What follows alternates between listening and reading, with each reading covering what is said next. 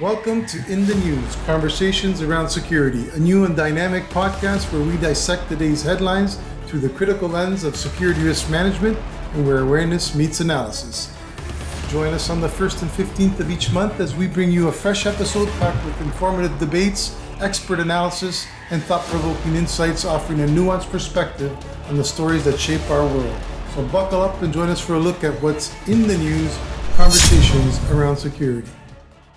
Hello, folks, and welcome to our new podcast called In the News, Conversations Around Security. I'm your host, Luciano Cedrone, and with me is my co-host, Brian Clayman. It's been a while, Brian, but it's good to be back. And for our listeners, just so they know, our new format is going to be a bi-weekly show. We're going to be posting on the 1st of every month and the 15th of every month.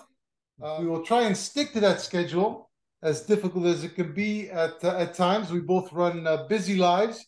And I think the new series, we're going to be focusing more on general conversations about what's going on in the news, what's going on in the world, but of course, always looking at that through our security perspective and seeing how how those things come back and impact the everyday world around us in terms of safety and security. So before we get into today's topic, which is going to be transitioning from observe and report to intervention-capable guarding, or Brian, where have you been? How are things been going? And just a quick hello to our audience. It's great to be back.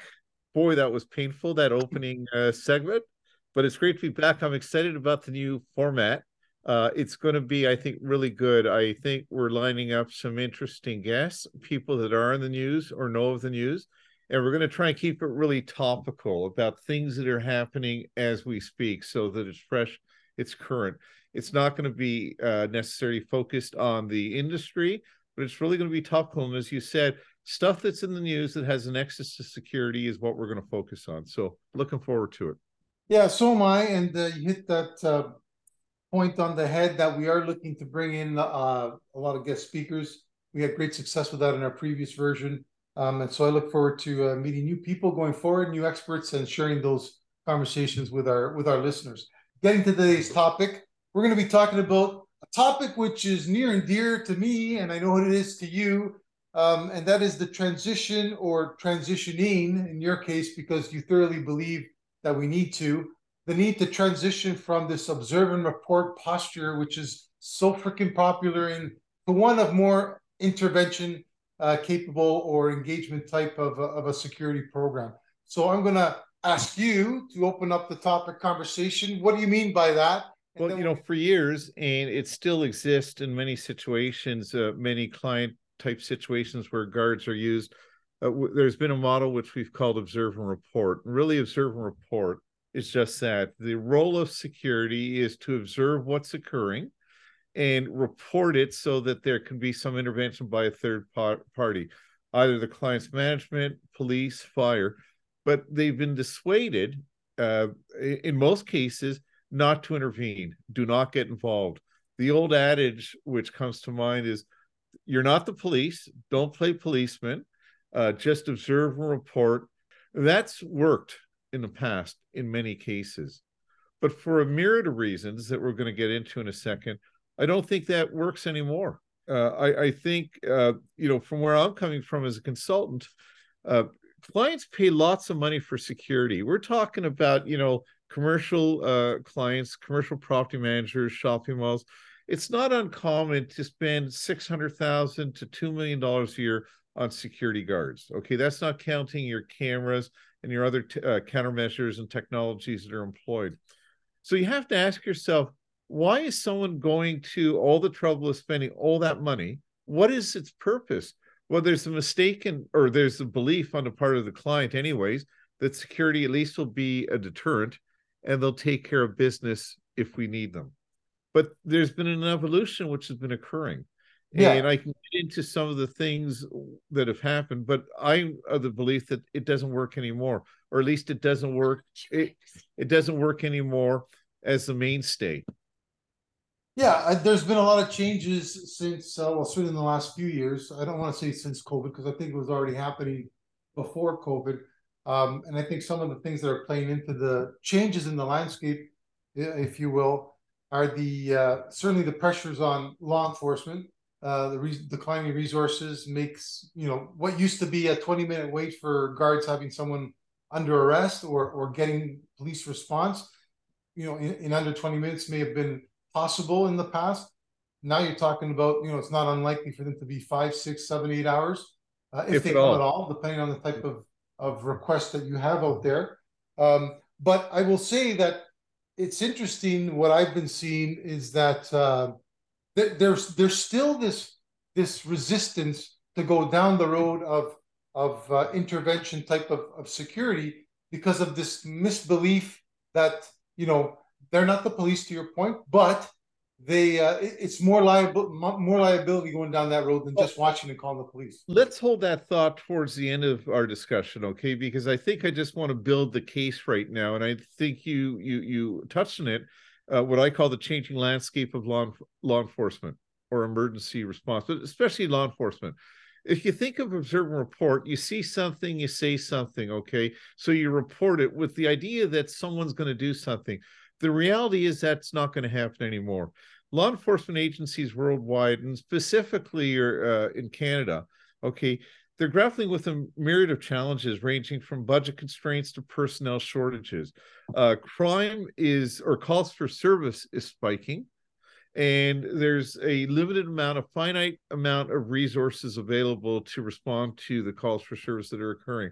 There's also a belief or a practice on the part of law enforcement that their focus is not going to be towards people, big corporations, large properties that have the resources to take care of most of the things that will happen. They're going to prioritize those calls for service. And to your point, it's not uncommon to wait hours and hours or get a police response at all.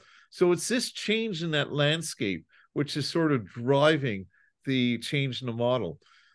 It does you no good to have security officers that, first of all, aren't trained to the right level, standing and watching something happen and do nothing. It serves no point. You don't need to spend $1 million a year to have a security guard program if they're not going to be effective. So to me, I think it's that change in the landscape, law enforcement landscape, which is driving this. Whether we want to go there or not, that's where the industry has to go, and that's what the clients are demanding.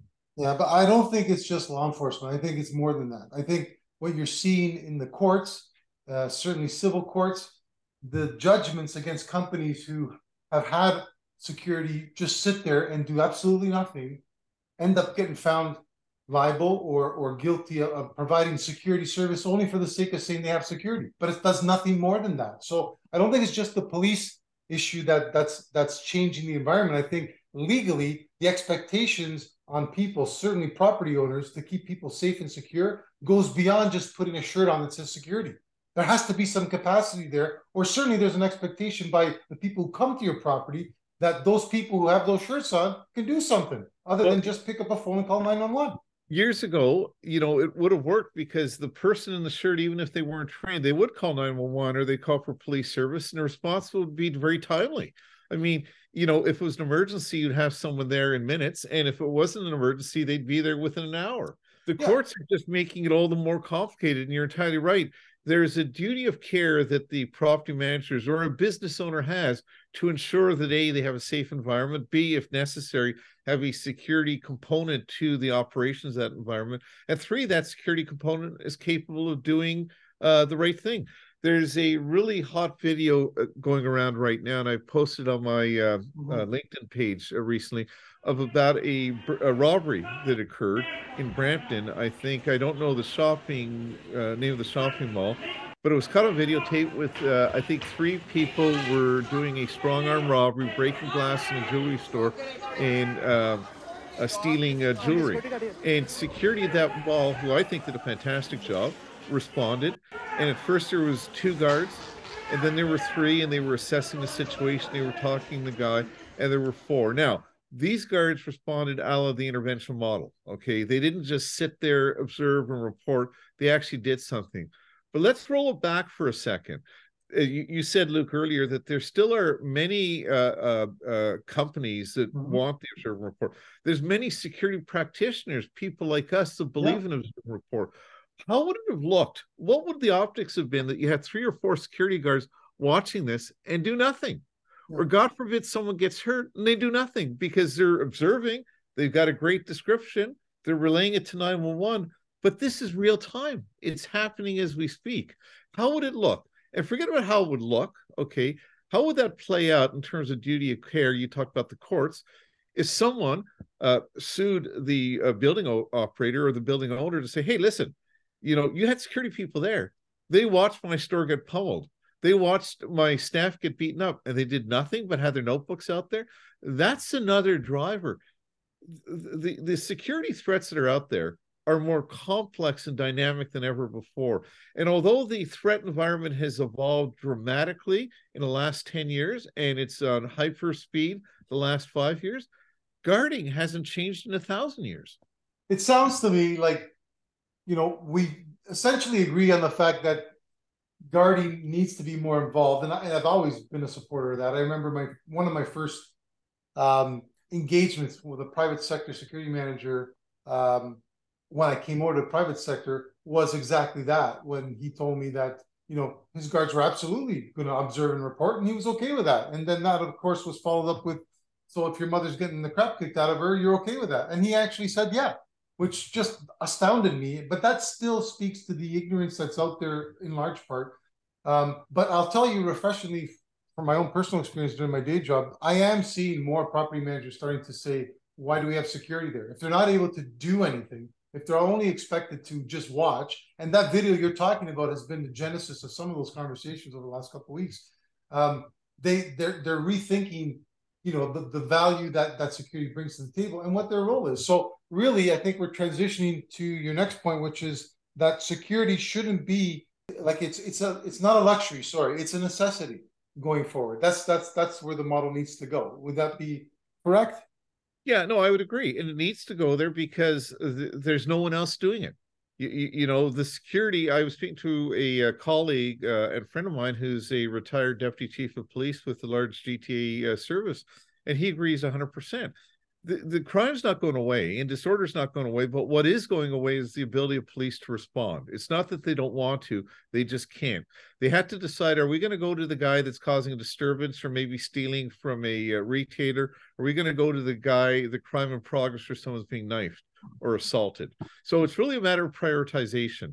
And really, I think we have to go to this model because response times, if you're relying on someone to respond, are just off the chart. You're lucky if they come at all. Not to say that if there's a shooting or a major incident at your property, you're not going to get a response.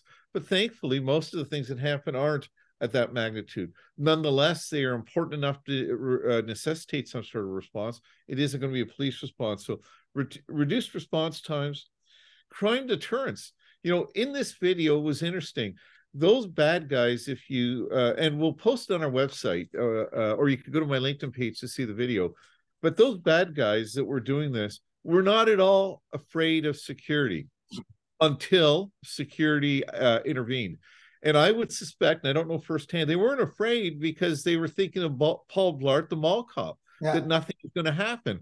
And they brazenly continue to commit their burglary or robbery in the presence of security. They were surprised and scared when security actually intervened. So there's the deterrence factor. If you've got guards that are there, and if people know the guards are not going to do anything, there's no deterrence. Why bother having the guards? The last thing is, it's enhancing public safety. The reality is a lot of what happens in Toronto or in any large Canadian city doesn't happen on the street. It's happening on private property. It's happening in shopping malls, in office towers. In Toronto, it's happening in the path. So those are the three reasons we need to go to that model. But I would just sort of dovetail in the interest of time. If we go to that model, and if we're thinking, okay, we're looking at security officers or security guards that are going to be involved in the intervention model, and they're going to do more than just observe and report. Does the current model lend itself easily to just transitioning? And I say yes in some cases and no in most cases. I think in order to do this transition, there's three things that have to happen. I think we have to increase training standards, and guards have to have the training and the skill set to deal with the new expectations that they're going to be faced with. there has to be use of force guidelines that are established and are maintained. And there has to be accountability measures, okay? If security, okay, if private security is going to be taking on a more of a public response because the cavalry are not coming anymore, there needs to be oversight. And what I'm talking about is not oversight of the property managers or the building owners, not the guard companies. I think government has to get involved, just like police have, that if we're going to allow security to do more, not become policemen, but to do more to enhance public safety, they have to be operating to a standard and answerable. That's to protect the public. Because just do Google search about security being sued. There are tons of horror stories where security guards that are untrained overstep their boundaries. They may have meant well, and they do things that are just wrong and outright dangerous. So if you say that, you know, you want to change the model, we've got to change the whole thing, the training. We got to attract a different caliber of person, but there's got to be accountability and there's got to be regulatory accountability. And I know my industry colleagues, especially in the contract guard business, aren't going to like that. But if we're going to have the guards do more from an intervention point of view and get in people's faces if necessary, there's got to be legal boundaries and there's got to be a regulatory mechanism to protect the public. It's not just about, you know, getting the better guards. I think, you know, there's some really good guards out there. And I think, agreed. Point, I've seen some really good contractors trying to get to the level that we're talking about. But I think this leads me to my comments. There needs to be a significant change in the culture of the industry, because we've accepted this mediocrity. They accept the fact that they can, and this is on the client side as well. Like, as long as the clients believe that they can get away with observe and report type security, then that's what they're going to pay for. They're not going to pay for anything more. So until they get their butts sued off, and that has happened, unfortunately, we don't get enough media exposure sort of highlighting that, so they don't think it's going to happen to them until it does. So I think that that's a real problem, and you see that with companies like, you know, I think it was Lululemon that fired their 2 employees when they tried to stop people from stealing from the store, right? They fired their own employees. What does that tell you about what they think about security? Like, the security is even lower than their employees, right? Traditionally. So that, I think, needs to happen. I think government needs to lead the way, but I think that's the biggest challenge, because government has proven itself to be a deadbeat dad. It's absent its responsibility in most areas of our society. It's failed in social programs. It's failed in keeping people safe and secure. That's why we're seeing people take things into their own hands, and sort of supports what we're saying, that we need to step up because government is failing us in being able to provide that level of protection. Well, I think what's going to happen is, I think organizations and my clients right now, especially those that operate big office complexes, malls, we're telling them that they've got to shift from observe and report to intervention. I think what's going to happen is the public is going to demand it. I mean, government doesn't do anything because they're doing the right thing. They do things because they're politically forced into a corner. And I think what's going to happen is either we need more cops, we need better response times. And if that's not going to happen anytime soon, and it's not, then the private sector is going to have to make sure that the people that use their facilities are safe. And if they do that, then the public is going to have to say, listen, like the TTC is a great example. I want to have security on the TTC. And if I can't have cops on the TTC, I want to have trained security guards that are accountable. And it's not going to be easy, but till that happens, we're going to be in this quagmire where we're all over the place. I'll just end, because I think we're coming to the end of our a lot of time. I'll just end by saying, just do a Google search and look at litigation for wrongful security, negligent security. And you'll see companies, property companies, corporations, and guard companies that lose because they weren't doing the right thing. They didn't give the guards the tools to do the work that they needed to do. And then look at those that win. And I'm not going to mention any names, but there's a couple of notable cases recently where there were big, high-profile cases against the building and against their security for negligent security. And they were successful because they're able to demonstrate we didn't have an observe and report model. We had guards that were highly trained. We had guards that were highly supervised. So we're there. We're moving that direction. But I think government's going to have to force the issue. One last thing I would say, and I would love to get comments from our listeners. Yeah.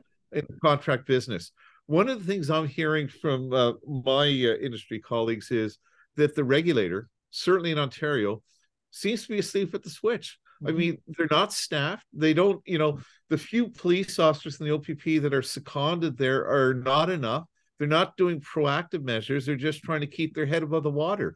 Is it going to take a catastrophe, someone get killed before the regulatory framework gets to the level it needs to? Well, and to that point, I would say, what is a catastrophe? Because we had a guard killed, just a few months ago, or actually a few weeks ago. It wasn't that long ago that we had a guy shot. Yeah, at the casino, we've had one in Guelph, I think, shortly thereafter, beaten severely, and there was another one. A colleague of mine told me in Western Canada that was killed. When I was in my other life for a large commercial property company, we had a contract guard murdered in a parking garage. So it is happening, and if we don't prepare our guards and take their safety and security safely, and I think the regulator really has to step up. I'll tell you, in preparing for this, I'll end on this. In preparing for this, I did some research, and as you know, I'm part of the Canada 911 Right Foundation, and that's a foundation that supports emergency service workers that have been their families that were killed in the line of duty. And there's a ton of data on incidents, police and fire and EMS people that get injured or killed on duty. I tried to look at the data of guards that are injured or killed on duty. It doesn't exist. No one is tracking this stuff. I mean, I think there is a call to the industry that maybe we got to form some sort of association, because if we don't have the data, we can't move this debate forward. I was shocked to hear there's been so many stories of guards injured recently. When I try and look at what the trends are, is it worse? Is it average? It just doesn't exist. Yeah, there's no effective overseeing association. And having spoken and worked with some of the contract services, they're very fragmented. And like I said, there's some of them really trying to do the right thing, but the industry itself is sort of it eats itself up. You bang down the highest performer and bring them down to the lowest common denominator, which is unfortunate. The other thing I'll end off with is the fact that a lot of these commercial real estate operations continue to think that a guy in a suit or a girl in a suit is what they call security. And given our conversation today, what's gone on in the news, it's getting more violent out there. There's no friggin' way that you can deny that. And I would challenge them to reassess their programs, maybe give you a call and have you come in and take a look at that. But at the end of the day, they need to do what's right for their guards. And they're putting them at the pointy end of the stick, so to speak. And that means giving them the tactical outlook if they need it, the tactical suit. That means giving them body armor if they need it, depending on where they're at. I'm a strong proponent of them having those things regardless of where they're at, because by definition, you're putting them in harm's way potentially. You're asking them to deal with somebody you don't want on the property or is doing something that you don't like. So it's not fair to the guards. You've got to give them the tools and training to do what we expect of them. So with that, I'm going to wrap this episode up. I hope our listeners will continue to enjoy our conversation. And to your point, Brian, please comment below. Let us know what your thoughts are. If you think we're wrong, tell us. If you think we're right, it's good to hear that we're on the right track. Otherwise, let us know what you want to hear. We'll look at some other topics. Please listen to us on any of your major podcast services, whether it be Apple, Spotify. We're on all of the major ones, so you just look us up. It's going to be In the News, Conversations Around Security. That'll be our new title going forward. And also you can listen or you can watch us at brianclayman.com/podcast. Other than that, I think that wraps us up for today. We look forward to airing this on December 1st, and we'll come back to you with a second episode on December 15th. Till then, take care, stay safe,